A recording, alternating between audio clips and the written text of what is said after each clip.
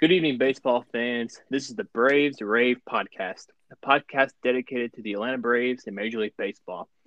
I'm joined this evening by two of my good friends, Chase and Samuel. Chase, how you doing? I'm doing good. How about yourself?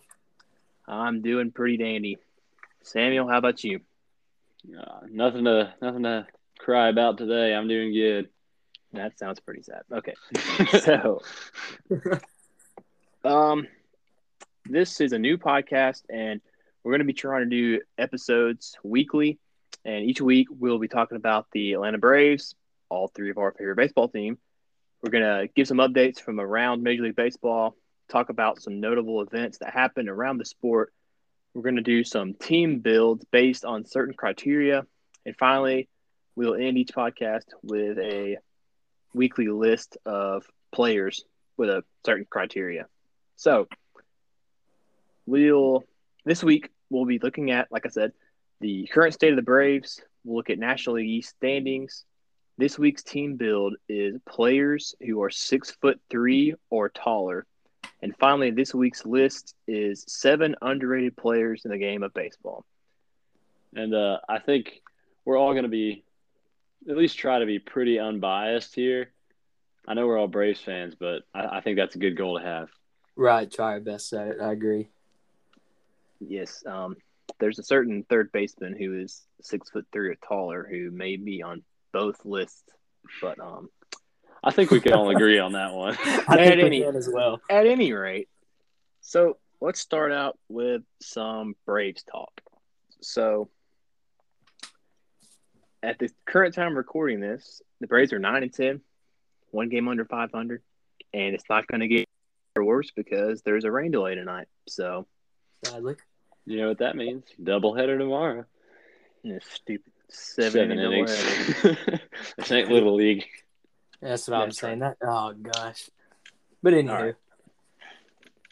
Samuel, you mind giving us your take on the Braves' start to the season? Yeah, I mean, obviously, one thing that has really stood out to me, besides the under 500 record, is the injuries. It seems like every other day somebody's going down. I mean, it started off with, Soroka's shoulder inflammation, then it just went downhill from there. I agree. Sorry, go ahead, Chase. No, you got it. Go ahead. No, you go ahead. Okay. No, I agree with that entirely because I remember me and Dexter talking, and we were excited because Soroka was getting them back up on the mound to pitch and just some bullpen sessions and stuff like that. And then, bam, I get the at-bat notification one day, and it's right shoulder discomfort and inflammation, and day by day, no telling when he'll come back. So, yes, to end spring training with, I think he had a 2-inning performance in a 7-inning game in the last game of spring training. He looked great. That was a really great sign because, one, it went off without a hitch for the most part, but then, he didn't seem uncomfortable. Plus, like he'd land on his foot, he'd drive, and he wouldn't like flinch or anything. So that was a good sign, but that may have meant that he is throwing with more of his shoulder now. So maybe that's why his shoulder's hurting. But I mean, he's had some shoulder problems in the past. If you remember, he went on the 60-day DL back in, I believe it was 2019. It was 2018. Yeah, one of those. So this isn't something new for him, but you're right. It may have been, aggravated by him throwing maybe a little bit differently. I don't know. It could just be something else, but that's just speculation. I do think that you're onto something there, Samuel, because I think with the right Achilles rupture, that's obviously his driving foot when he pitches. And it could be with when he was towards the end of his rehab, it was still kind of injured, or I guess you could say, for lack of a better term, he was still kind of tentative on it. And so he was making it up with upper body and not driving as hard off that right leg. And then that could have just thrown some things out of whack in his shoulder. I can definitely see that. That's really unfortunate because you don't even want one injury, not to mention something being compounded on top of something else because of the original injury. But Soroka's just had the 2019 season, and that's his only fully healthy season so far, unfortunately. But unfortunately for the Braves altogether, he is not the only one injured right now. Yeah, I think Oh no. another guy who like is really going unnoticed, whose injury is really hurting us, is Chris Martin. Because Yes. last year he was a shutdown guy for side of the pen, and we all know we have some capable lefties, but him being that Plenty power of them. righty out of the pen who can come in and get outs, I think we're really missing that this year.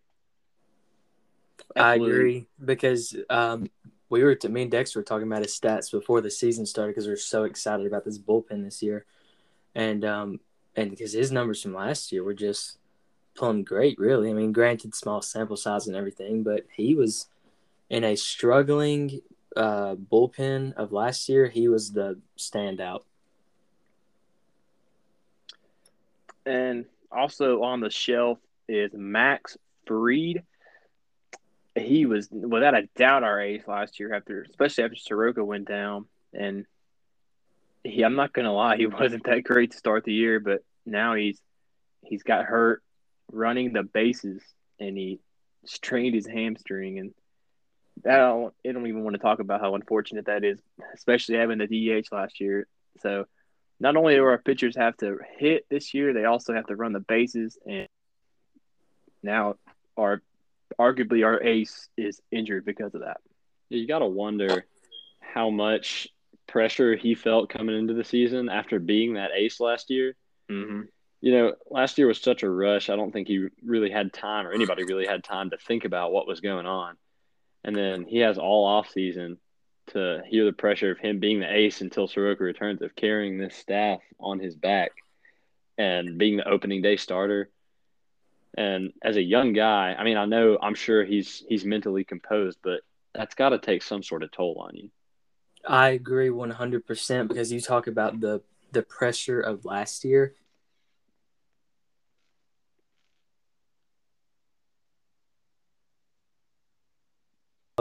He came in fifth.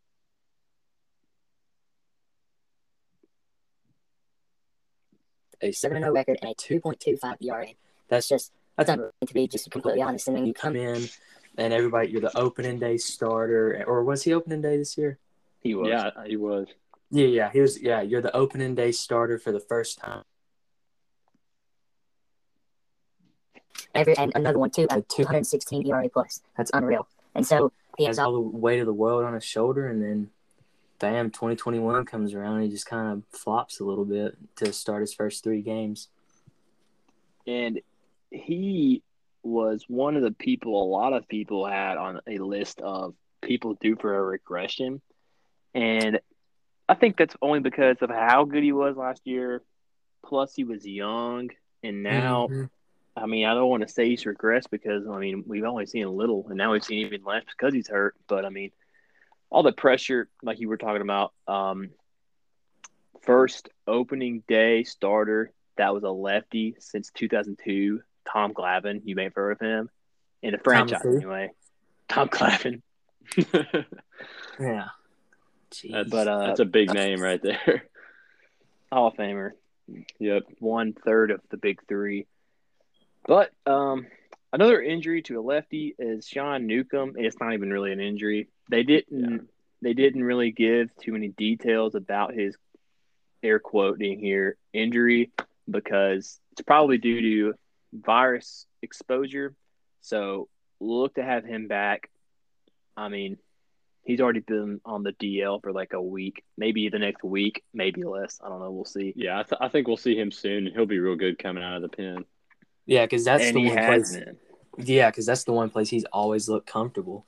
Is like his numbers out of the pen are like just night and day different from him as a starter. Because I mean, shoot, you talk about last year in the playoffs. Last year, Sean Newcomb coming out of the bullpen, he was nothing short of unreal. Absolutely. I mean, you love to see a lefty as big as him. And I know he says he wants to be a starter, but when you have that 97 from the left side with that hammer of a breaking ball that he has, that's a great 2-pitch combo, especially following a righty like Soroka who's got that sinker. Then maybe this hard 4-seam 12-sticks combo would be tough for some of those batters to face. Right, because you go from trying to hit that sinker all game, and then bam, 7th inning comes around, and it's just a flat, hard fastball. That's a adjustment in itself right there. Not only the fact that now he's a lefty instead of a righty. And he occasionally hits triple digits, so that's always nice. Very. Bit of good news. We got Drew Smiley back off the DL, and he was supposed to start tonight, but as I mentioned earlier, we've got postponed to tomorrow, and he will start game 2 of a doubleheader tomorrow. So I'm excited to see him because he was probably one of the highlights of this offseason, I would say, in a pretty slow offseason for the Braves, which is usually how it is every year. But exactly, he was a veteran lefty, and I mean it's exciting. So yeah, it's definitely Charlie Morton. Obviously, I think I was the most excited about, and but Drew Smiley. I mean, he's proven that he can be a quality back end or even middle of the rotation guy that you can depend on for some solid innings. So I think once they get him back, that'll go a long way into stabilizing this rotation. And he had some good advanced stats last year. His K rate, I don't know what it was exactly. I just remember it was good. So let's hope we. His curveball was, statistically speaking, one of the best pitches in baseball last year. Right. So, and to round out the DL disabled list, injured list, whatever we're going to call it both. Probably it's the same thing. But anyway, it's outfielder Ender Inciarte. Ender, he's a polarizing player. That's to say the least. I mean, my goodness, just a week ago, everybody wanted his head on a stake, and whew, jeez. Man, for some context here, we got Ender in probably one of the most lopsided trades in Major League Baseball history back in 2015, and he was our man. He was our guy. He's our starter center fielder in the rebuilding All-Star, years. Gold Glove. All-Star, 200 hit season, 3-time Gold Glove. He dazzled us in the outfield. He did. I mean, and he just something just kind of fell off in the recent years, and it's just sad to see. It's sad to see, honestly, because I mean, you look at because I remember Dexter, us two, we would always talk about Ender and how much we loved him, and it got to the point last year where at the deadline it looked like he might have been getting. This might have been 2019, one of the 2 years. It looked like he might have been getting traded. And there was a part of us saying, yeah, it might be time for the Braves to just part ways with him. But there was also, I mean, I remember we ended up talking about it like, man, yeah, that's actually sad to see Ender go because he's not a career Brave, but I mean, shoot. Yeah, he had, if I'm not mistaken, 4 of the first of the new ballpark. I believe it was the first hit, first home run, first run scored, and first out recorded. And, you know, things like that, it's like it makes you think that he's been a career Brave. He's a part of Braves history. He was only on the D-backs for like maybe a year and a half. And they obviously didn't think – that might be generous. Right. And they obviously didn't think much of him, like giving him to us with Dansby and Aaron Blair in that lopsided trade. And he's been solid for us. And anyway, you know, now he was fighting for a starting role in center field. He lost that battle, but he did make the opening day roster as the 4th outfielder. But now he's injured, unfortunately. Yeah, he's going to have to go a long way to get some more playing time. But that's all we have for injuries. But moving away from the negatives, let's look at what the Braves have done right this year. So one of those big things I've seen is the defense. What do you see from there, Dexter? Oh, excuse me. Through 19 games played this year, the Braves have the fewest errors in baseball with only 4. And I'm very proud to announce that because, I mean, even in the past few years, the Braves have been, when we've won divisions, I feel like our defense was not the best. You know, maybe the top half of the league at best. But in this 19-game sample so far, only 4 errors committed. I know we're only 9-10 right now, but if you add some more errors to our only 4 errors, we would be worse than 9-10. I can guarantee you that. And to piggyback off that, the 3 big things that stand out to me or the three players, are Dansby, Austin Riley, and Marcell Ozuna. Because even though Marcell Ozuna won that Gold Glove in 2017, everybody knows he's not the best fielder in the world, but by no means is he the worst. So I think he's done well holding up there. And I remember in Dansby's younger years, for every just play that he made that was a web gem, you're like, oh my gosh, he would have one where he just boot a baseball. And then Austin Riley, I think he's done a great job at third base because going back to 2019, we were talking about this the other day. Josh Donaldson only has 28 career defensive run saves, and 18 of them came in 2019 at the Braves.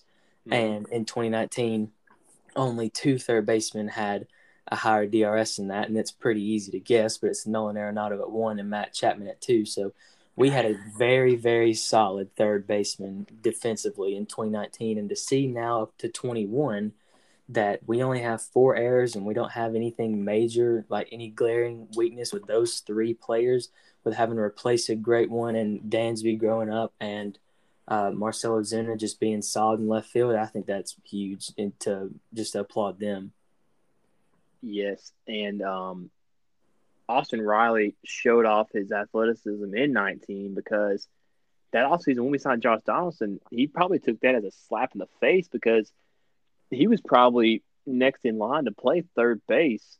I know he was for sure, but then we got Josh Donaldson, and then they asked him to play some left field, and he played a good amount of games in left field when he was like setting the league on fire in 2019. Yeah, having his bat in the lineup was just huge. Yeah, I mean, the Braves having played Matt Adams in left field and Austin Riley, like you said about defense in the past years, that's something that is kind of amazing to me looking back. But now Austin Riley's playing a great defensive third base. And back on Dansby Swanson, last year he was second in the National League in defensive WAR at 1.3 in only 60 games. So he has come so far in his defense. Right. And, rounding out the infield, Ozzy and Freddie. Unfortunately, Freddie does have one of those errors. But Freddie, he could win the Gold Glove every year. And even the year he won it, he split it with Rizzo. But he is just one of the most underrated players defensively at first base. Not to mention last year he won the Rawlings glove for defense. I don't know the exact name of it in all of the MLB, but somehow fell short in NL Gold Glove for first base. Yeah, I think, if I'm not mistaken, Christian Walker from the Diamondbacks won it. I could be wrong. That's a major snub right there. I mean, Christian Walker is a good defender, and I mean even an elite defender, as he is to win a Gold Glove. But Freddie should have won that. 100%. And then there's also, like I mentioned, Ozzy. He's a beast, and he should have probably won a Gold Glove by now if someone named Colton Wong didn't exist. But he's just stereotypical 5'8". He's a short second baseman, and he's fantastic over there defending. Fast as lightning, quick as a cat, and he's got that great glove. I mean, that's all you can ask for out of a second baseman. Yeah, he's got great hands. I mean, you rarely see him boot one, so that's definitely a great thing to have behind you as a pitcher. So, switching gears to offense, another plus this year, the Atlanta Braves are second in team OPS. I'm sorry, I read that wrong. Plus number 2, the team's OPS is 5th in the majors, and that OPS is 747. Yeah, I mean, you see the Major League offense is kind of down this year so far. I think the average OPS in the league is like 701 or something. But The Braves, that hasn't been a problem for them. What we'll get to later, the big problem for them has been some inconsistency in the pitching staff. But the offense has really not been a problem other than the first series against the Phillies. And to think about it even more about that, the OPS for the Braves is 747, and the Braves have the highest hard-hit baseball percentage in the majors, but at one point they were 13th in the National League in runs scored while having the highest hard-hit percentage in all of baseball. So they have that good of an OPS, and to be quite frank, they've been unlucky. And that's kind of For scary sure. for other teams. Exactly. We've been hitting the ball on the screws, and it's finding gloves, and that's just unfortunate. But that will come around, and a big part of this OPS so far has been obviously OPS being on base plus slugging percentage. It's how good a team can get on base and how many extra base hits they have. And the Braves are second in homers in the league with 28 and fifth in walks. So we're getting our pitches. We're taking our walks when we get them, and we're scoring runs. And We're winning doing games. damage. Yeah. Yeah. I mean, I don't think it'll show up much in the batting average. Like I know Freddie Freeman at one point this year had he was batting in the high 100s, but his OPS was up in the 900s because he hit so many bombs. And you're seeing a lot of that from Braves guys this year. You are, and then going back to the how much we're walking. I mean, Austin Riley's had two very, very good games that have helped his average out immensely back to back. But he's only batting a 255, but he has a 382 OBP. So I mean, that's just a testament to how many times he's getting walked, and it's not just him. I mean, in the Marlins series, I want to say it might have been the Yankees. I'm pretty sure it was the Marlins series. The last two games of it, Ronald Acuna only had 5 at bats because in the second to last game he had 3 walks, and in the last game he had 2. So I mean that's 5 walks in a 2-game span to one person. Sounds like Barry Bonds to me. That's what I'm saying. And Acuna is literally probably, he's definitely first in homers. He could be first in walks on the team also. He's so first encouraging for him. I bet Freddie's first in walks. You're probably right. And I bet he is Austin's too. probably sneaking up on Acuna too. Yeah, I mean, speaking of Austin Riley and Acuna, we have a great crop of young players going right now. You're Absolutely. not kidding about that. There is a youth movement, and with every year, there's a graduating class of prospects. And during the rebuild, we would have great drafts, great international signings, and they kept on. Now they're all major leaguers, and now our farm system is looking kind of like low. But I mean, because everybody's growing up, it feels like, and that's a good problem to have. Restocking the farm system, but the Braves' top 4 in WAR, that is wins above replacement, have an average age of 23.25. My goodness. So you're saying 23 years and 92 days roughly? That's unreal. Quick math. I'm going to need a fact check on that, but you're probably correct. That's right. Real fast to go back on to the walks, what you are talking about. So Freddie's number 1 at 16, Marcel's number 2 at 12, Ronnie is number 3 at 9, and Austin Riley's number 4 at 8. Yeah. That's we'll take what we can get. That's pretty solid for Riley. Yeah, who used to have a K rate way up in the clouds. And he totally flipped the script with talking about a guy who's been improving so much, like Austin Riley, flipping the script is Huascar Ynoa, man. I mean, he's insane this year for the Braves. Yes, Huascar and Austin Riley are tied with 0.5 WAR. Anderson is 0.8 WAR. He's in second, and obviously Ronald Acuna is in first with 1.2 WAR. But getting back to Huascar, he has been. I think he kind of got disrespected at the start of the year because we were going to go with a 4-man rotation and have every 5th day be a bullpen game. He was going to be the opener, but now he is established himself as our 5th starter. He is dealing. He has been. I mean, and because I remember that first game sitting there thinking, man, I wonder, they keep calling it a bullpen game. We'll see how this turns out. And then he gave us, was it 6 innings and only 1 run, or was it scoreless? He's done 6 innings and 1 earned run a lot of times. Yeah, I mean, it was just unbelievably solid. And an interesting development so far with Ynoa has been his games with Alex Jackson.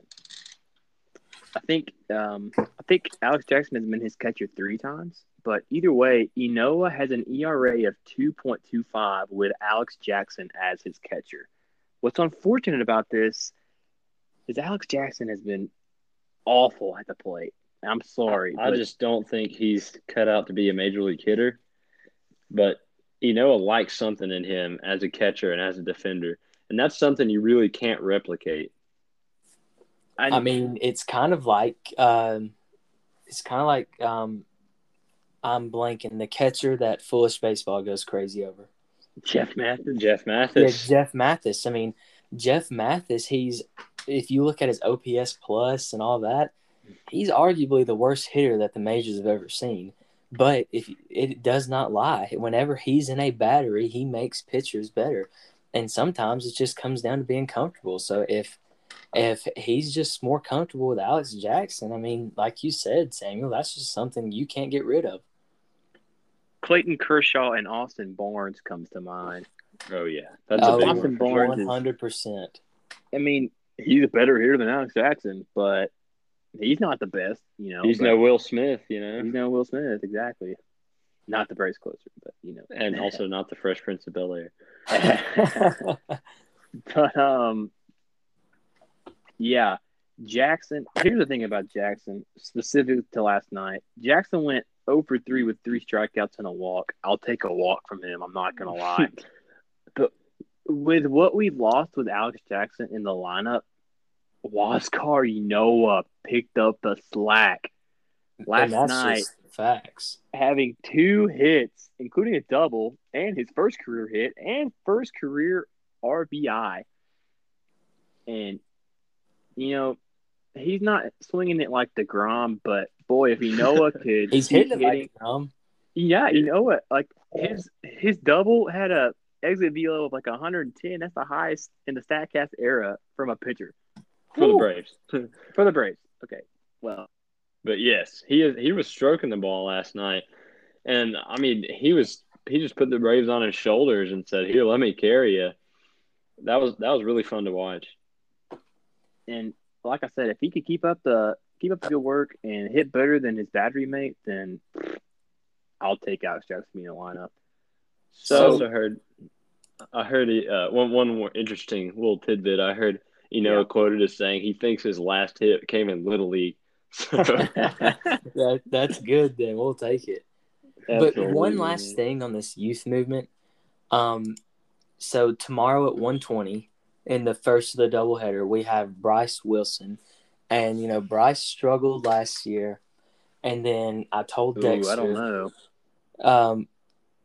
Did he not? I thought he had a couple little bit of struggles last year, like in the regular season. He came up big when we needed him. Exactly, because that's what I was going to get to. Into that one game. Yeah, because I remember I texted Dexter and I said, I don't know, man. I just have a good feeling about Bryce Wilson, and outdueled Clayton Kershaw. And this year, Bryce has been very, very reliable in 2021. I mean, it's nothing great, but he has 1 start and a 3.6 ERA, and that's in 6 innings pitched and 2 strikeouts. So, I mean, if you can give us that every time and be a 4 or 5 guy in the rotation, thank you, sir. I'll take it every day. Then I do think Wilson is going to be probably, if our starting pitching woes continue, I think Wilson will be the next guy up. Obviously, he's starting tomorrow, but he's going to be on speed dial from Gwinnett, I do believe. I agree. But one last positive, because we can't stay too positive here because we're pretty negative sometimes about the Braves. But my plus number 4 I have is the Braves' ability to take runs any way we can get them. So we are tied for first with 8 sacrifice flies, tied with the Phillies for first.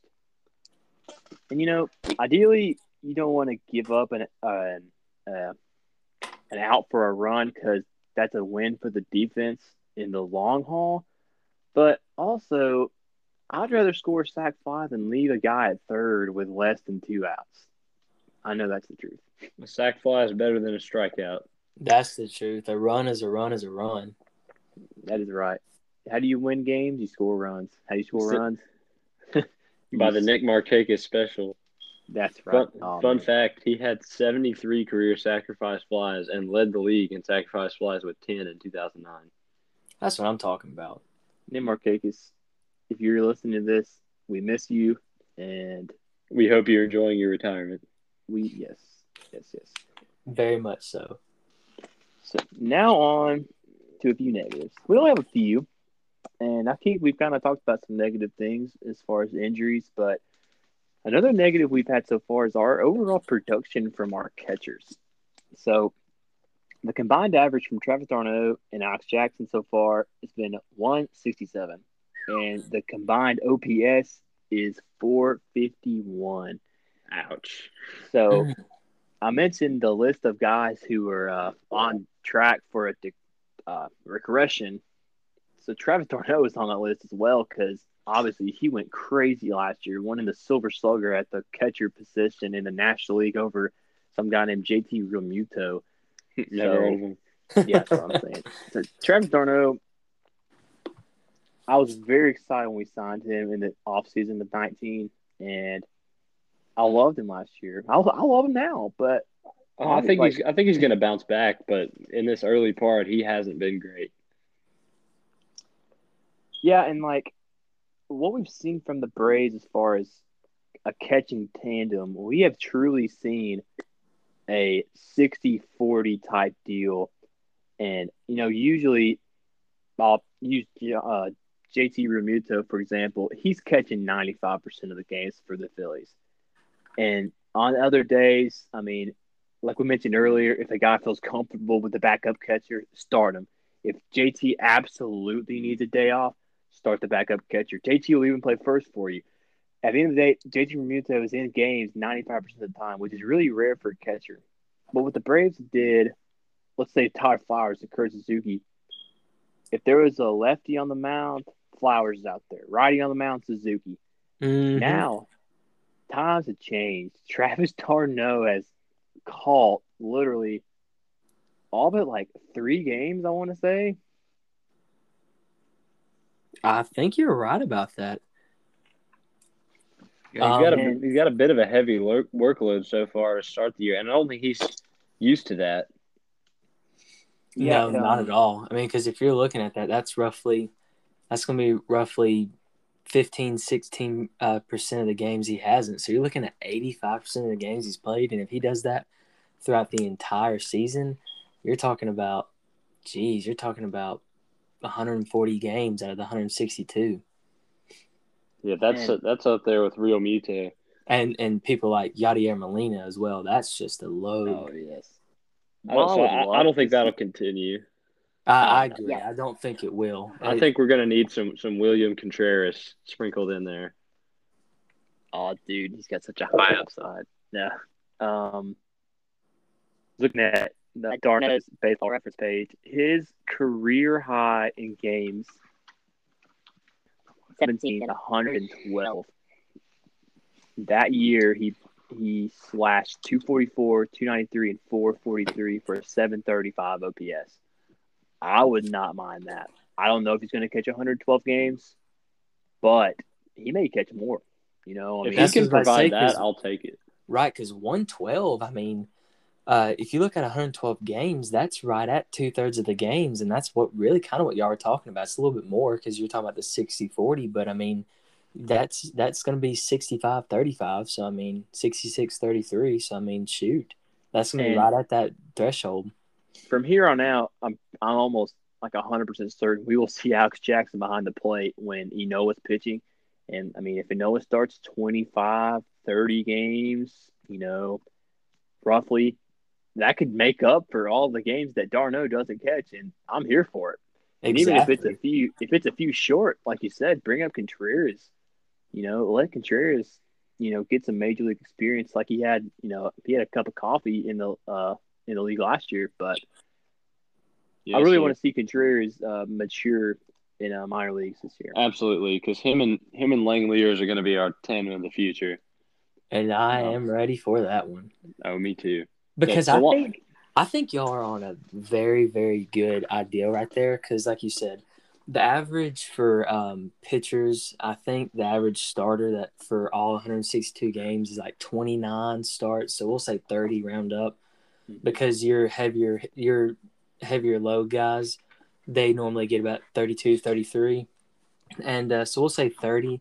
So now you're looking at 130 games for him. You call up Contreras later in the season. He may get 10 games. So now you're looking at 120 for d'Arnaud, and I think that's very, very reasonable. That's a great very number, good yeah. for him. And I think that'll help him with those offensive numbers that we talked about. So, Agreed. So the catchers as a whole off to a slow start, but I think we'll see them improve. I agree. One other negative, the only other one that we have on here, for me, I've definitely seen this throughout the season. I'm sure y'all have too. Is the inconsistency from the pitching staff as a whole, and notably the bullpen. Yeah, I agree. Because we were all so excited about the starters. I know I was super excited about the starters coming this year, for signing the two guys that we signed, and then having Fried, who just came off that great season, and then maybe Bryce Wilson would be in the rotation, and we're going to get Soroka back. And then it just kind of, that first series, it was just kind of a slap in the face, I guess. And this wasn't near as what I had thought. Yeah, I was excited about this rotation for sure, because, I mean, we've just got, Fried hopped off. He popped off, dude. And then, like you said, Soroka coming back. I was expecting Soroka in maybe May, but obviously that's not going to happen now. But Morton's pitching like, 37-year-olds usually don't pitch this good, but boy, is he opened some eyes. But we're being negative right now, and one guy I can't stand bringing out is Luke Jackson. I'm sorry, Oh, Luke. gosh. If you hear this, Luke, dude, I love you for being a Brave, but please cut down on your walks, dude. Yeah, it's not just him there. The Braves have 71 walks. I think that's in the top 10 for most walks. That's definitely something that can't continue. I like to pick on Luke Jackson because affectionately I call him Puke Jackson. And to be honest, he's got 7 walks. But guess who has 6 walks? Will Smith, AJ Mitchell, Tyler Matzik, Nate Jones. They also have 6. But what gets me off about Luke Jackson is his lack of strikeouts. He's got that, like, wipeout slider, the neighborhood-friendly slider, man. But he just hasn't been able to control it. And, I'm not going to lie, I'm rooting for the guy. So, hoping it gets better for him and the bullpen as a whole. Braves are – go ahead, Chase. Oh, no, I was just telling Dexter I agree. I want this bullpen to show up like they kind of did later in the season last year. Yeah, we know they have the potential there. So the Braves, just a few quick stats here before we move on to team builds. Since we're being negative, the Braves are 26 in team ERA, 9th worst in homers giving up, and they have the 3rd most pitches per inning, and that's something that can be really taxing on the staff. So that's something that we need to see improve through the year. And that's something, that last one, the 3rd most pitches per inning, that is something that brings back memories of Faulty. And I know Dex, that's the last name Dex wants to hear right now. But in 2018, Mike Faulty, he had a 2.87 ERA, but he had the highest pitch count in the entire league, and he only averaged like 6-point-something innings a game. And I remember watching games, and Faulty's dealing, and then he gets to the 6th inning, and he already has 100 pitches, and he gives up three runs right there. And it's like, my goodness, if that didn't happen, you have a low 2 ERA. And the same thing goes for for all the pitchers this year. You're sitting here, you could be through the first 3 innings going good. 4th inning hits, you already have 75 pitches, and you start giving out early. 6th inning hits, you have 90, 100 pitches, and then it's just a downhill slide from there. Well, now that Chase has gone on his rant about Faulty, how about we hop into these team builds? I agree. I'm here for it. Yeah, and just wrapping up Braves talk. We're 9-10, and I heard a like a soundbite from Dansby. He said the other day if Acuna wasn't doing what he was doing, we'd probably be like 2-11 right now. So it could be a lot worse. And I know that's a cliche, but Braves, we'll be fine. One Season. thing that I think is somewhat of a plus is the Braves are now tied for second in the NL East at being 9-10 with the Phillies. And with that being said, I mean, the Braves started 0-4 and the Phillies started 4-0. We're at the same spot. So I know we were all kind of frustrated to start the season out, but like it's what everybody says, the most cliche thing in baseball. It's not a sprint, it's a marathon. So we just got to wait it out because this team, they know how to turn it around. That is right. So now we will get into our team build. And so this week's team build is players who are 6'3" or taller. Me and Chase have got our lists together, and Samuel is going to vote on who has the better team. Chase, would you like to kick us off? Sure. Do you want me to go through my whole thing, or do you want to? You want to do? Let's go position by position. Let's go Sounds 1 good. through. Let's go 1 through 9. So let's start with the pitcher. So y'all both give yours, and I'll make a comment on that. All right. So for my pitcher, so the criteria was that to be 6'3" or taller, a position player, or 6'5" or taller as a pitcher. Yeah. And I know what everybody's thinking, but I went with Big Bob Gibson. And the reason I say that is because he has a career ERA of 2.91, and he has a career WHIP of 1.18, 3,279 strikeouts, 2 Cy Youngs, 1 MVP, 9 Gold Gloves, and in the modern era, he has one of the best ERAs in a single season. In 1968, he had an ERA of 1.12. And that was the year that he won a Cy Young unanimously, and he won the MVP. Are we thinking of the same Bob Gibson? Yeah, like the big guy for Did you look up his height? No, you're thinking of the one from the 80s. The one that played at St. Louis was 6'8" or 9. I think you're wrong on this one. The Bob in October of this past year. Don't tell me I've gotten this wrong.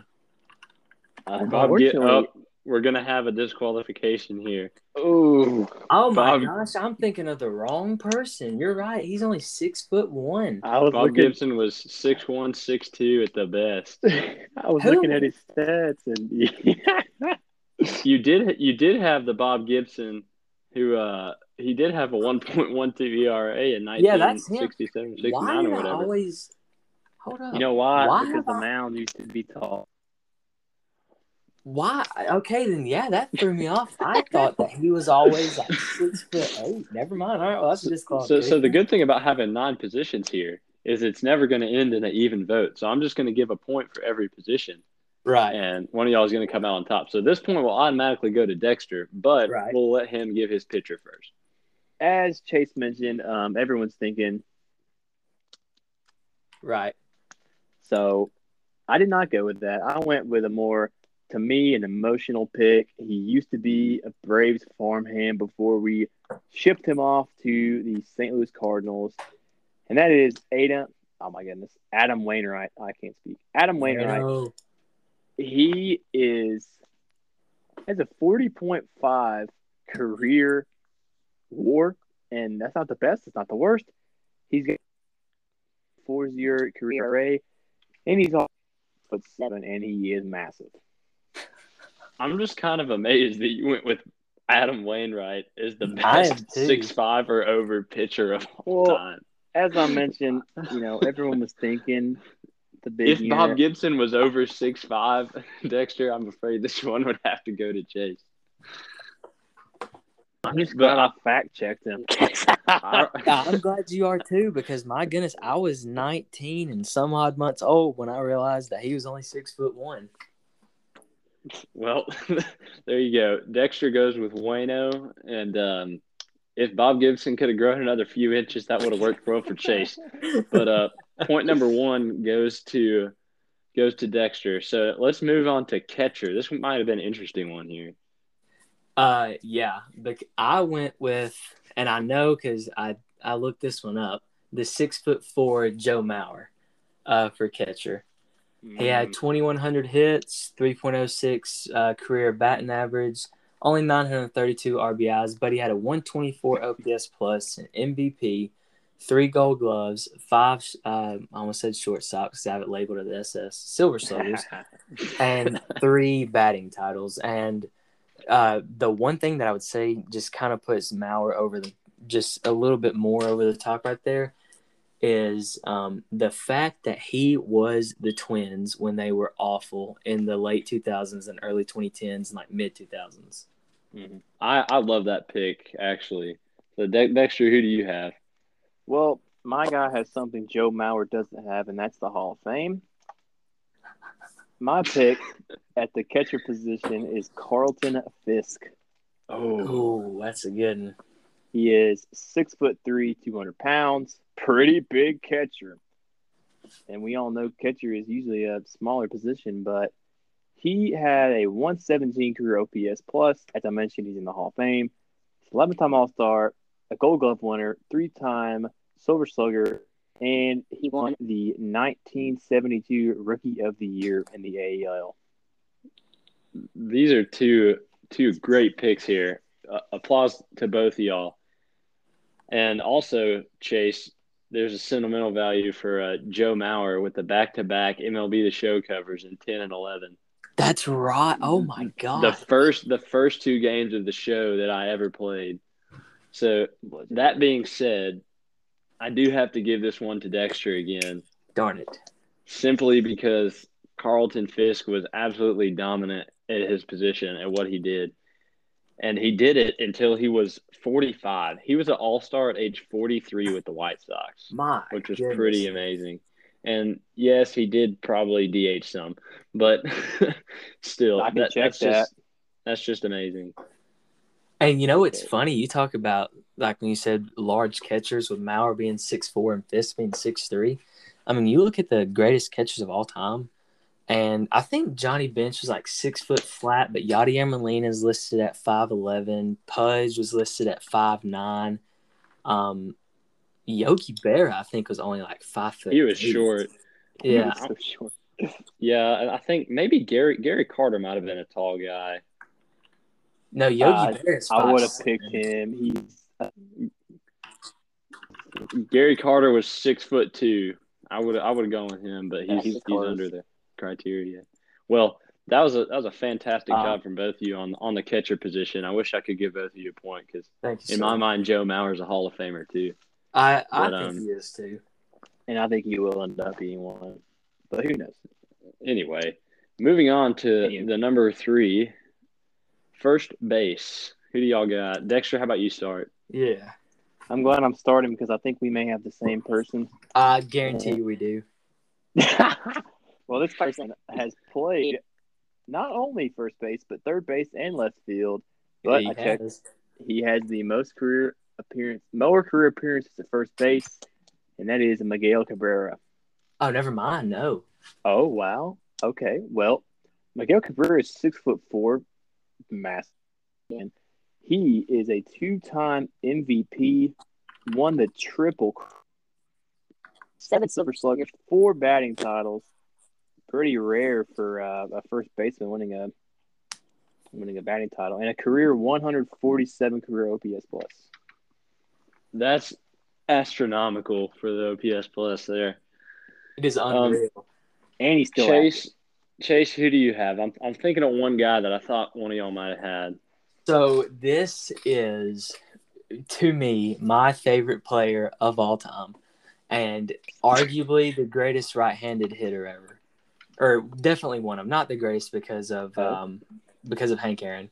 But in our generation, he's the best hitter. So I went with Albert Pujols. 3,248 hits, 665 home runs, 2,109 RBIs. All of them are records by a Dominican-born player. A 145 OPS plus, a 2-time World Series champ, Rookie of the Year, 3-time MVP, 2 Gold Gloves, 2 Silver Sluggers, a batting title, and an NLCS MVP. Now that only is the has guy 2 that I was Silver thinking Sluggers. of. Do what? He That only is has the guy 2 that I was Silver thinking of. Sluggers? That's what I said. He has 6 Silver Sluggers, 2 Gold Gloves. Oh, okay. Yeah. So we'll say Miguel. Miguel has Albert 7 Silver Pujols, Sluggers. they called him the Machine. La Máquina. And both of these guys are machines, Miggy and Pujols. Absolutely. Albert was just on another level for the first few of his career. From 2006 to 2009, those 4 seasons, he led the major leagues in OPS 3 times.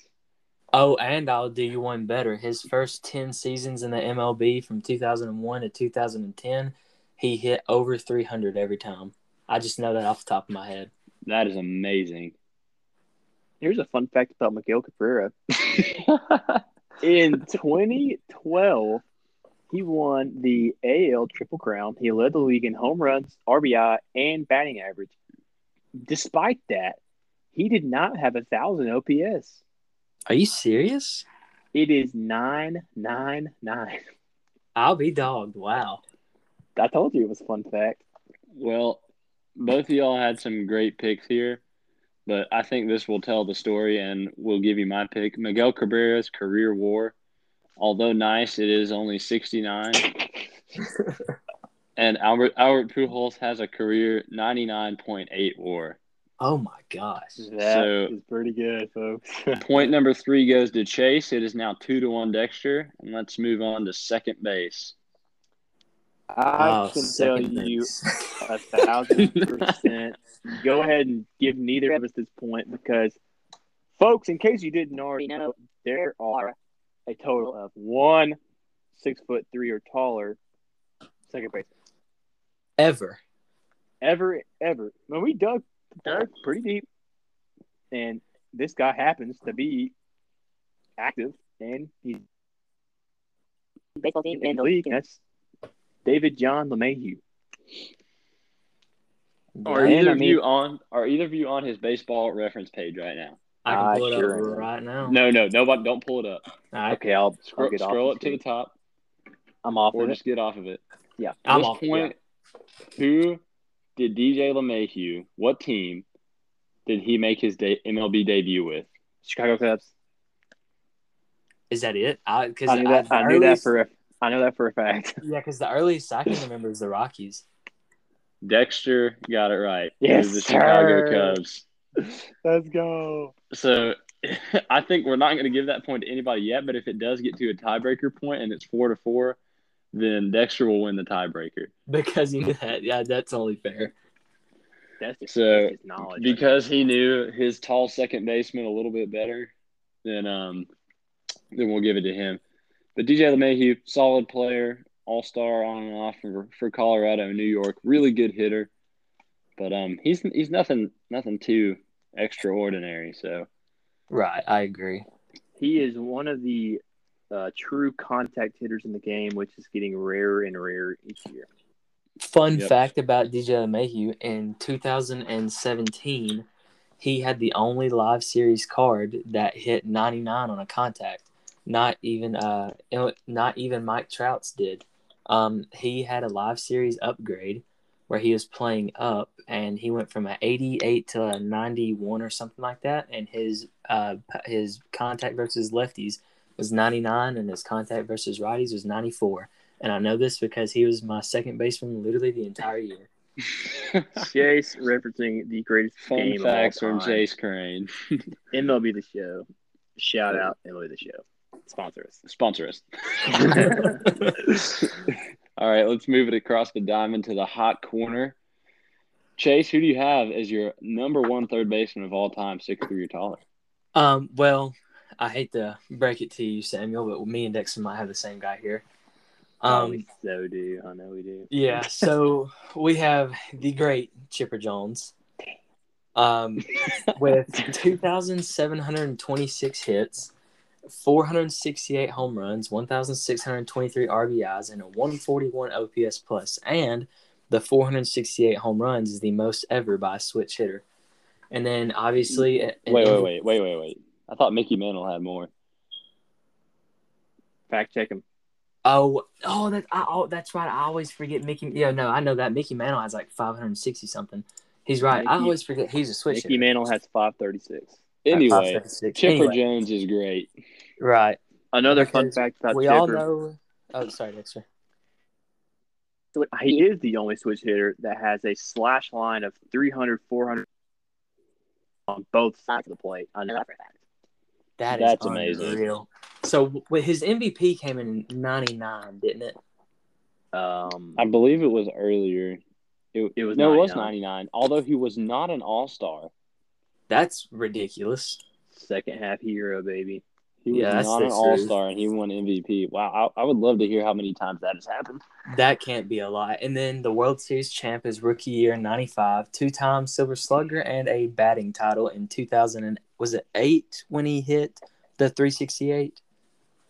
It was 2008. He hit 364. 364, that's it. And also the year before, he led the majors in OPS in 2007. That dude's bat never cooled off. In his last 2 over years, 800 every year. His last 2 years, he ended with All-Stars, and usually we see that with a lot of players that a lot of fans like because it is on fan vote, but that does not take away from how great Chipper Jones was in his career. Oh, and wasn't Chipper the first ever number 1 overall draft pick to be inducted into the Hall of Fame? You know what? I'll have to check that, but I think you're right. Yeah, because I remember that being a big deal. The MLB draft is much different than the other major sports. You're not. Also, can we just point out that one year Chipper Jones hit 45 bombs in his MVP year, and there was the second most he ever hit was 38. I mean, I know we might be a shade bias, but I'd be hard pressed to find anybody better than him at the hot corner all time. And also, I mean, there's only a couple who come to mind that would even be close. I thought about it, but he is not 6'3" tall.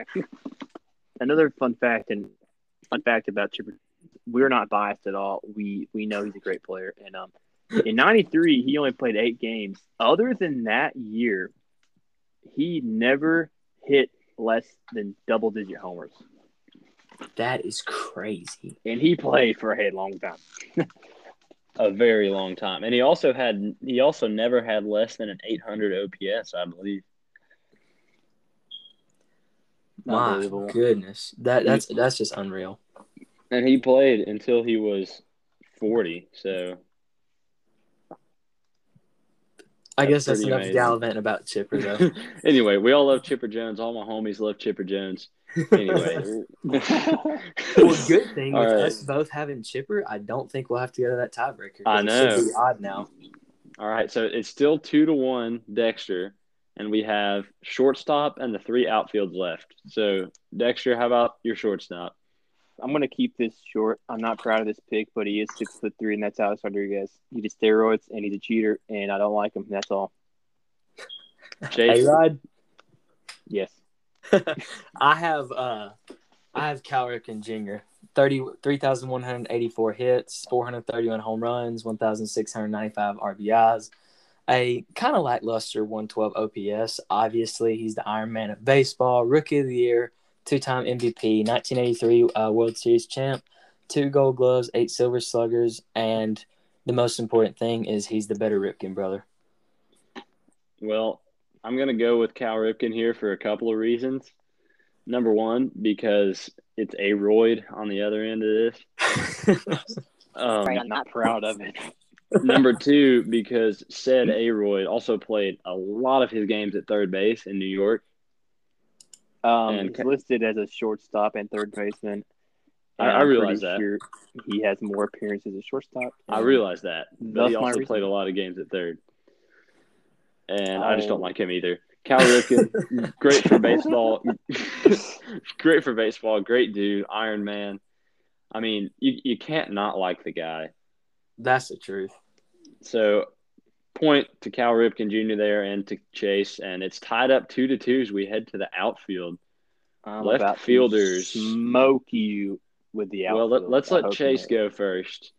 All right, So left field. my left fielder is borderline 6'3", and fun fact, he was born on the same day I was, 63 years before I Dang was. it. Same guy as me.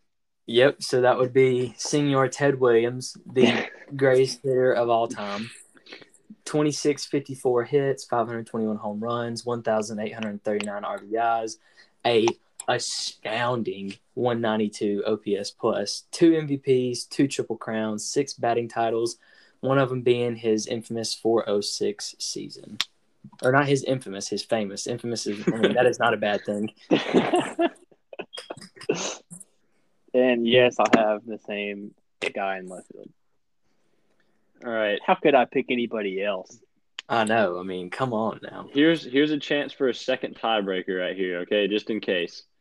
I'm going to count down from 3, and I want you to each tell me his nickname. All right, I'm going to give you a few seconds to think about it. His most well-known nickname. All All right. right, let me know when y'all have it. I got it, I think. Teddy Sure? Ballgame. Yeah, Teddy Ballgame. All right, well, that's Dexter said it close first, but that's one of them.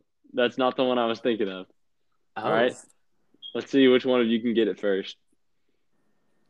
Just spout it out whenever you think of it. With his name being Ted, I mean, the first thing that comes to mind is maybe some. I was gonna say maybe this isn't a there. alliterative nickname. Actually, he had there's 2 that I'll take here. I couldn't tell you. I don't know, like Mr. Red Sox. One of them he may have shared with Ken Griffey Jr. The kid? The kid. Chase gets it. Dang, man. The one I was looking for originally was the Splendid Splinter. Now that you say that, I feel like I've heard that before. I'm sure you have. So now the tiebreaker is tied 1-1, and the overall is tied 2-2, and we only have 2 more spots. So we'll see if Dexter's outfield is as famously hyped up as he said. Dexter, hit us with your center fielder. It's center field.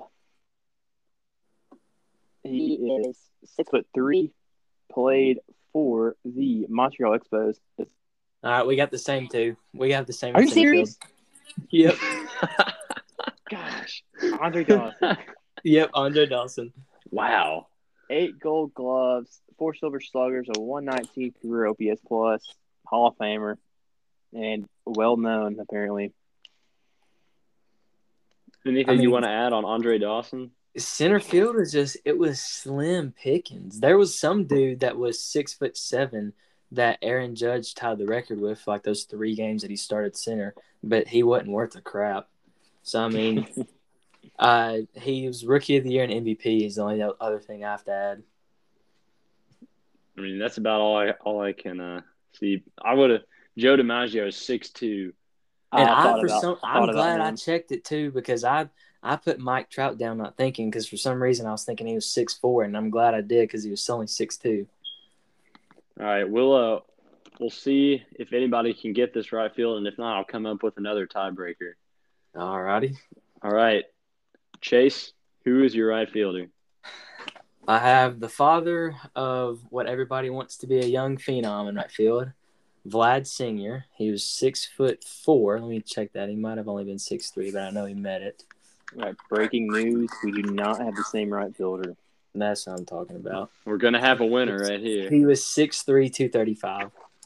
So Vlad Senior had 2,590 hits, 449 home runs, 1,496 RBIs, a very, very good and a lot higher than I thought 140 OPS, an MVP, and 8 Silver Sluggers, and about 27 different teams. No, he only had 4. Never mind. So Vlad, and he's a Hall of Famer. Vlad had about the same OPS plus as Chipper Jones in his career. That's crazy. That's amazing. That's weird to think about. And Albert Pujols. Pujols was I have it right here. Was only 145. I say only lightly. What do you know, Dexter? All right, my right fielder is bigger than yours, and I think he's better personally. He's 6'6", 220 pounds. Dave Winfield. Oh, He has a career 130 OPS plus. Not as good as Vlad Senior, but we'll let it slide. 7 Gold Gloves, 6 Silver Sluggers, 465 career homers. He's a member of the 3,000 hit club. Dave Winfield. wow. Okay, this is a tough one right here. I mean, I didn't both of realize these he was that guys. big. Oh my gosh. This might come down to how good of a defender both of these guys are. But honestly, Oh, dear. see, Dave Winfield, he had that insane peak for like 5 or 6 years with the Padres and Yankees, where he was up in the 150s, 160s in OPS plus. Mm-hmm. But Vlad was so good for his whole career until like the last couple years. So I got the fielding right here. Winfield is too old. I don't want to So talk I about will go with I don't want to talk about field. his total zone. Winfield's total zone, yikes, was a negative 92. Oh goodness. And Vlad, that's a C, not a V.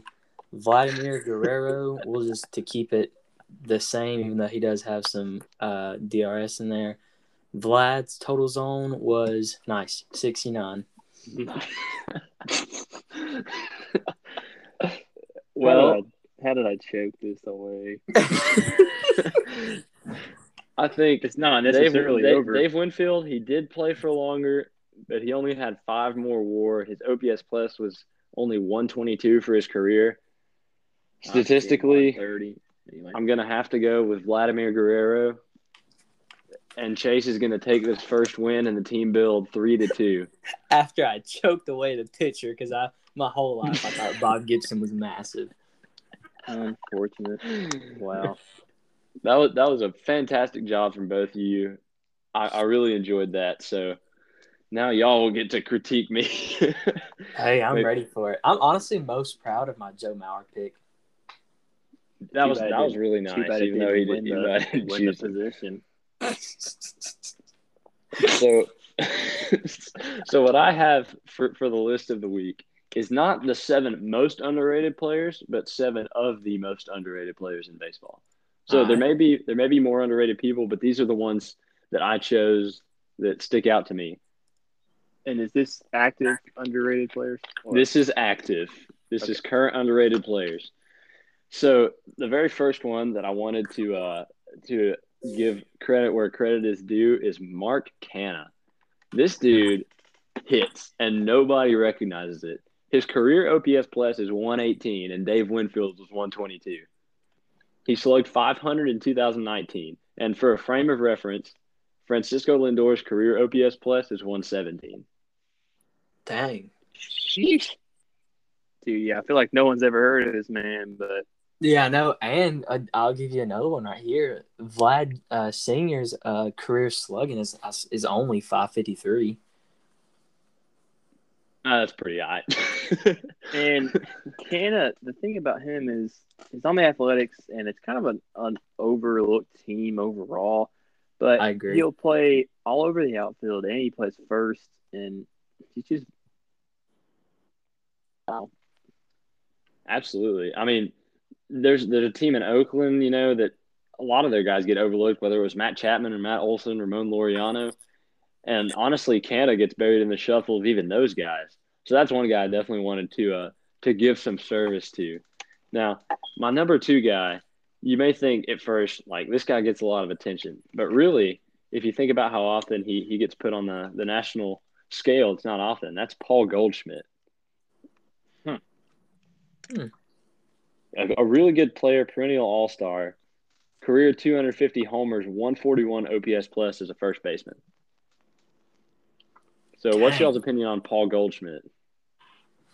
I've always thought that I would say in the last couple of years, I think Freddie has overtaken him, but like say 2018 and before, I've always thought that him and Freddie were the same person. One was right-handed, one was left-handed.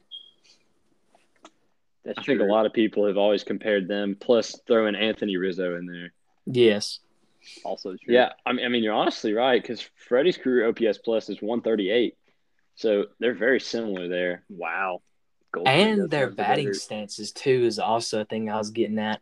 They look so much alike, just like it's like almost like they're mirrored because one's a righty, one's a lefty. The thing about Goldschmidt, it's like he was always overlooked as a Diamondback. Then in the winter of 18, they traded him to St. Louis for basically the Diamondbacks' current roster: Carson Kelly, Luke Weaver, Andrew Young, and a 2019 draft pick. But either way, I feel like that got Goldschmidt because obviously he went out of Arizona, which is just just an okay, Not a great place to be. not At even all. good, really. But I feel like that kind of gave him some more motivation to be good. I mean, he's always been good, but like now he's got better guys around him, especially his across the time and teammate. That's Nolan pretty Arenado. insane pairing. Yeah. So do y'all think Paul Goldschmidt is underrated or not? Yes, I First- do. Yeah. Oh, I was just saying yes. You can elaborate. Okay.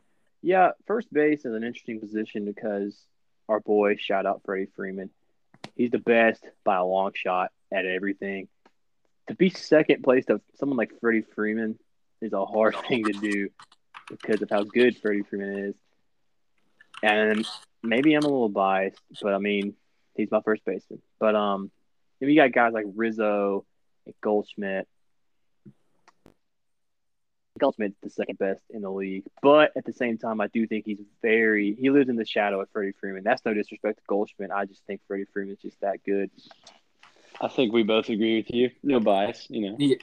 Well, I mean, you look at like I'm trying to find. I think it was the 2020 top first baseman. The list of that. They had Freddie at number 1, and I think Goldschmidt was like 4 or something like that. And you're sitting there thinking, well, shoot fire, he's in the top 5. And which, while that is great, it's just kind of the fact that outside, like when you get away from Freddie and now Jose Abreu after winning the MVP last year of the AL, when you get outside of them two, people just don't really look at first base anymore. I mean, just to be quite honest. Fun fact about Paul Goldschmidt that I definitely didn't realize is he has finished top 3 in MVP voting 3 times, including 2 runners-up. Wow. I did not even know that, and I was the one He was researching an him. all-star in 18. Now, he wasn't an all-star in 19 or 20. Now, granted, 20, there's no all-star game. 19, I'm pretty sure Freddie and Rizzo got the first base in the National League. So, Goldschmidt, he's on a good team now. The Cardinals, they're going to run away with the NL Central. I can almost guarantee you that. I agree 100%. And him and Arenado, I think Arenado is going to make Goldschmidt better, either or Goldschmidt giving Arenado protection, vice versa. You can honestly flip-flop them. Exactly. All right. After all that Paul Goldschmidt talk, here's a guy from the American League, Rafael Devers. Young dude. Oh, yes. In my opinion, a future perennial all-star. He hit 54 doubles in 2019, and he's still only 24. In 2019, didn't he? Yes, he hit 311. He had his breakout year that year. And I thought it was, like you said, 54 doubles. That's unreal. And this year, his average is taking a step down. But, I mean, I know it's early, but he's a 143 OPS plus this year. I definitely agree on this because I've always followed the Red Sox. They've always been my favorite AL team. But when he was coming up, he had a lot of stuff on the bright side. And I think he's starting to come into that. And like I said, that 2019 was just his breakout year. I mean, 201 hits, 54 doubles, 4 triples, 32 home runs, 115 RBIs. He actually led the league in total bases in 2019. He did, yeah, with 359. I mean, in 2019, he kind of put the Red Sox on his back with a struggling JD, and Mookie Betts was doing fine, but JD was struggling. So I mean, it was really the Mookie and Raphael show, and he did a dang good job of it. And he's a career system. Boston Red Sox signed as an international free agent in 2013. And, long term, I don't think he's a third baseman. But until, they can find a spot over there for him, he's going to be a third baseman. And like you said, small sample, 143 OPS plus right now in the 2021 season. He's on a team that is hungry, to say the least, the Boston Red Sox. Such a storied franchise, and they were not picked by too many people to do this good. And I know, like I said, small sample size, but if the Red Sox keep playing like they're playing, good things are going to happen. I mean, they're coming into today. They're on a 13-game win streak, and right here, you got to love Baseball Reference.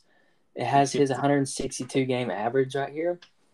And his average for a 162-game season is 178 hits, 43 doubles, 2 triples, 32 home runs, 107 RBIs, and a 278 average with an 833 OPS. I mean, and he just never really gets talked about, honestly. Yeah, I mean, I think that's the one guy that I really, especially at third base, such a premium offensive position, he just gets overlooked. So recognition where it is due with Rafael Devers. Number 4, I have Trent Grisham for the Padres. This dude raked in 2020. He's raking in 2021. He won a Gold Glove. He had 10 stolen bases in 60 games last year. He just does everything. That he does, my goodness. Trent Grisham faced a lot of adversity. You talk about something that's infamous. The 2019 wild card game between the Brewers and the Nationals. Oh, was that him that the ball went under his glove? He was in right field, and he absolutely booted a ball. I'm not a major leaguer, but boy, did that look not that hard. Oh, jeez. That ended up winning the Nationals a World Series. And see, the thing is, Nationals still have to play ball, but that's what he's most remembered for right now. And it's unfortunate. I'm sorry to even bring it up, but at the end of the day, I'm giving him. You're kind of making my point for me. I'm giving him the credit. This man has a 189 OPS plus right now, 418 OBP. Like, hello. Well, I think this dude is for real.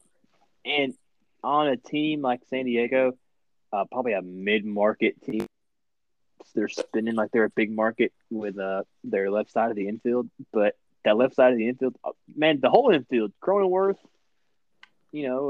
Hosmer, yeah. Their whole infield is what gets Cronenworth, they didn't pay that much. He's a beast, though. He's a legend. Shout out. But Trent Grisham, he's out there. He won a Gold Glove last year, and I don't think people remember that. Yeah, I don't think anybody does either because I sure the heck didn't. Well, I mean, I'll tell you right now, too. I mean, the one reason I say that he is underrated, other than the fact that his stats show, and he doesn't get any recognition because he's got a guy that's named Fernando Tatis Jr., is Who? But is he gets the Bill Buckner treatment right now. I mean, that's just because is a great comparison. He gets the Bill Buckner treatment right now. I mean, let the ball roll under his glove like Buckner did in between his legs, and people aren't sitting here and looking at how good he did last year, how unreal he's doing right now. Yeah, I mean, he's going to be a good player for years to come, in my opinion. And he is a young dude, too. Like, that season with the Brewers was his rookie year. True. He still has a while to go. He's only 24, so I think he has a bright future. I think he does, too. I agree. Moving on to number 5, one of my favorite pitchers. I know the Braves kind of destroyed him the other day when they were at Wrigley. But Kyle Hendricks, he is a unappreciated ace for the Cubs. Don't even get Dexter started. His career ERA plus is 133. Garrett Cole's career ERA plus is 129. Oh, geez. In Is 2016, crazy. he had an ERA plus of 196 and a regular ERA of 2.13. I mean, that's just insane. And nobody talks about him. And I he mean, was me and Dexter overlooked have on talked that about him 16 so team. many times. Oh, yes, dude. He's literally the current day Greg Maddux. Okay. This is going to sound so degrading, but it's because I'm comparing him to Greg Maddux. I mean, he's a poor man's Greg Maddux is what he is, and that's not a bad thing to be. They yeah, share anything the with same Greg nickname Maddux in the also. name.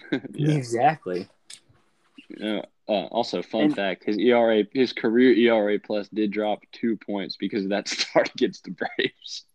Yeah, he got chilled the other day. Because now it's 131. Anyway, I know we're talking about regardless of underratedness, what but happened the other day. he got on a short list of 9 players to allow 4 home runs in the first inning of a start.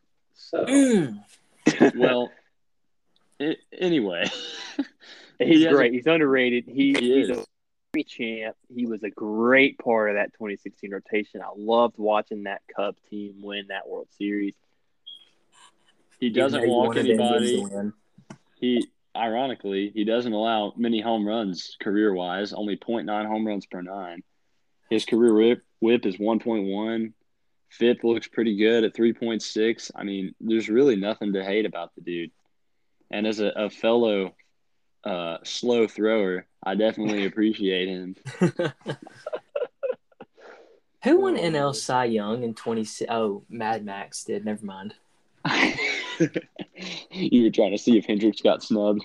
Well, I can't go He got against him. third. Mad Max is my He didn't favorite even get pitcher, second. so. Yeah, who got second? I'm gonna look this. it up. NL Cy Young, John Lester, his fellow teammate. Wow, he got second. To be fair, John Lester had a 2.44 in 202. John Lester probably did deserve second. That 2016 Cubs team had everything going for him. Jake Arrieta came in ninth. Wow, 3 top 10 Cy Young. That's crazy. Dang, Johnny Cueto was 6. All right, I'm getting off on a tangent because I'm looking at the pitcher numbers. And I do have another pitcher here next if you want some more pitching stats. These next 2 are not as high profile as the first 5, but I do think they deserve some recognition. So number 6 is German Marquez for the Rockies. Old German. So last year, he led the league in innings pitched, which is huge for a Rocky. And pitching in Colorado, he only gives up a career 1.2 homers per 9. That's unreal. And that's really crazy, especially with that altitude out there, man. Came in 5th in Rookie of the Year voting in 2017. He won a Silver Slugger, too. 2018, that's what I'm talking about. Pitchers who can rake. But, I mean, career 4.2 ERA in Coors. You know, this is a guy, I mean, in previous years' trade deadlines or off seasons, I would not have minded if the Braves got a guy like this because, you know, career 4.21 ERA, you know, I'm going to give him, you know, the Coors treatment here, man. Like a 4.21 in Coors Field, that's not even that bad. ERA plus is park adjusted. That's what the plus signifies. Right. And it's 118, so he's well above average. Right, and not to mention 100 being the league average. Right, and not to mention last year he had a 130, again, small sample size, but still had a 139 ERA plus last year, and right now has a 134. So I mean, he's right there, yeah. So he's a guy that I definitely enjoy watching, and I know Colorado appreciates him. So one of the good things about that terrible team. Absolutely. Oh, gosh, yes. The last guy I have on here, he's not having a good year so far, but I just never hear his name, and I wanted to give him a little bit of love, and that would be Aaron Hicks for the Yankees. Mm-hmm. Now, you may say, guy's not that special. Career 98 OPS plus.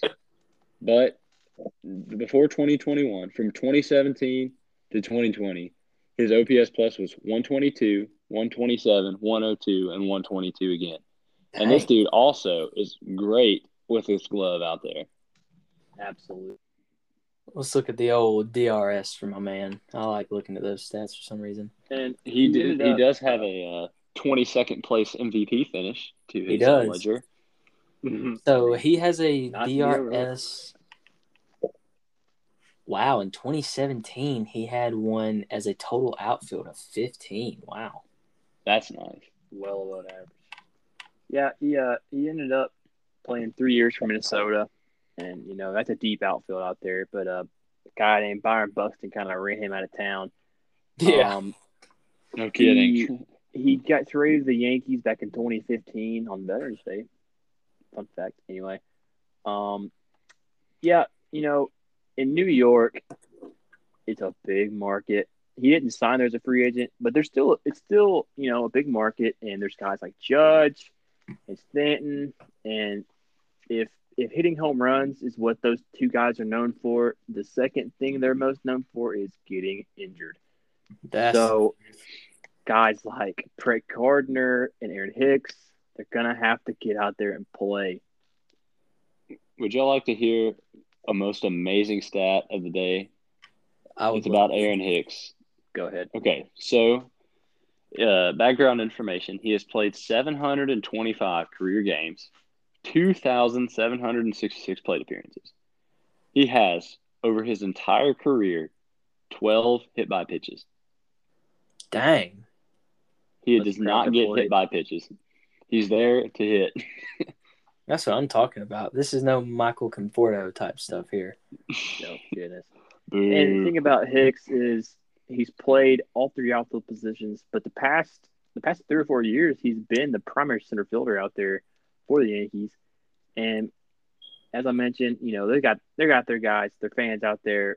If he boots a ball, they're gonna give him crap about it. But at the end of the day, he's dependable, and he probably doesn't drop that many balls out there. So I really like that pick. He's a switch hitting center fielder, and he is dependable to say the least. And I know a switch hitting center fielder who ended up being pretty good. Well, that is all I have for my underrated players. I hope y'all enjoyed that one. I did. I thought that was a fantastic list myself. Yes, 7 guys who are, at the end of the day, they are Major League Baseball players. And sometimes – you're not wrong. Sometimes that's a fact. Even guys that get to the major leagues get overlooked. And thanks to Samuel, now these guys got a little bit more love. Any closing remarks from the two of you?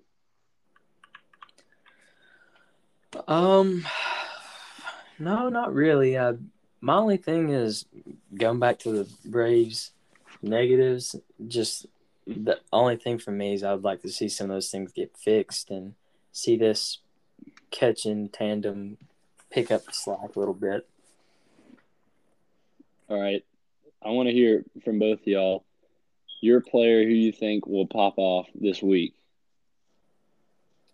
Dexter, who you got for the Braves? Let's see.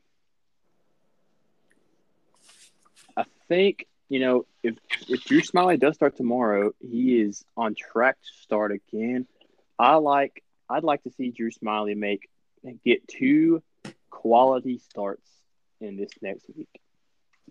I think all of us would love to see that. I agree 1,000%. included. We all would love to see that one.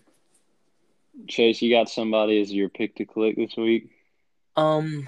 I would like to see, since it was only a 2-game size, I would like to see Austin Riley be a little more consistent and keep up what he's doing. I'm not saying having a home run frenzy or anything like he did back in 2019, but just to see him keep up this upward trend and try to get close to that 270 batting average.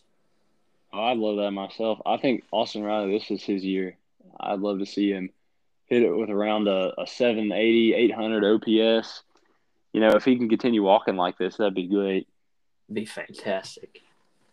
So Drew Smyly and Austin Riley are 2 guys to watch for this week. That's all I got. That's all I got. And this is gone for just now getting over an hour and a half. fellas. I enjoyed it. Looking forward to putting these episodes out weekly. This has been the first episode of the Braves Rave podcast. Yes.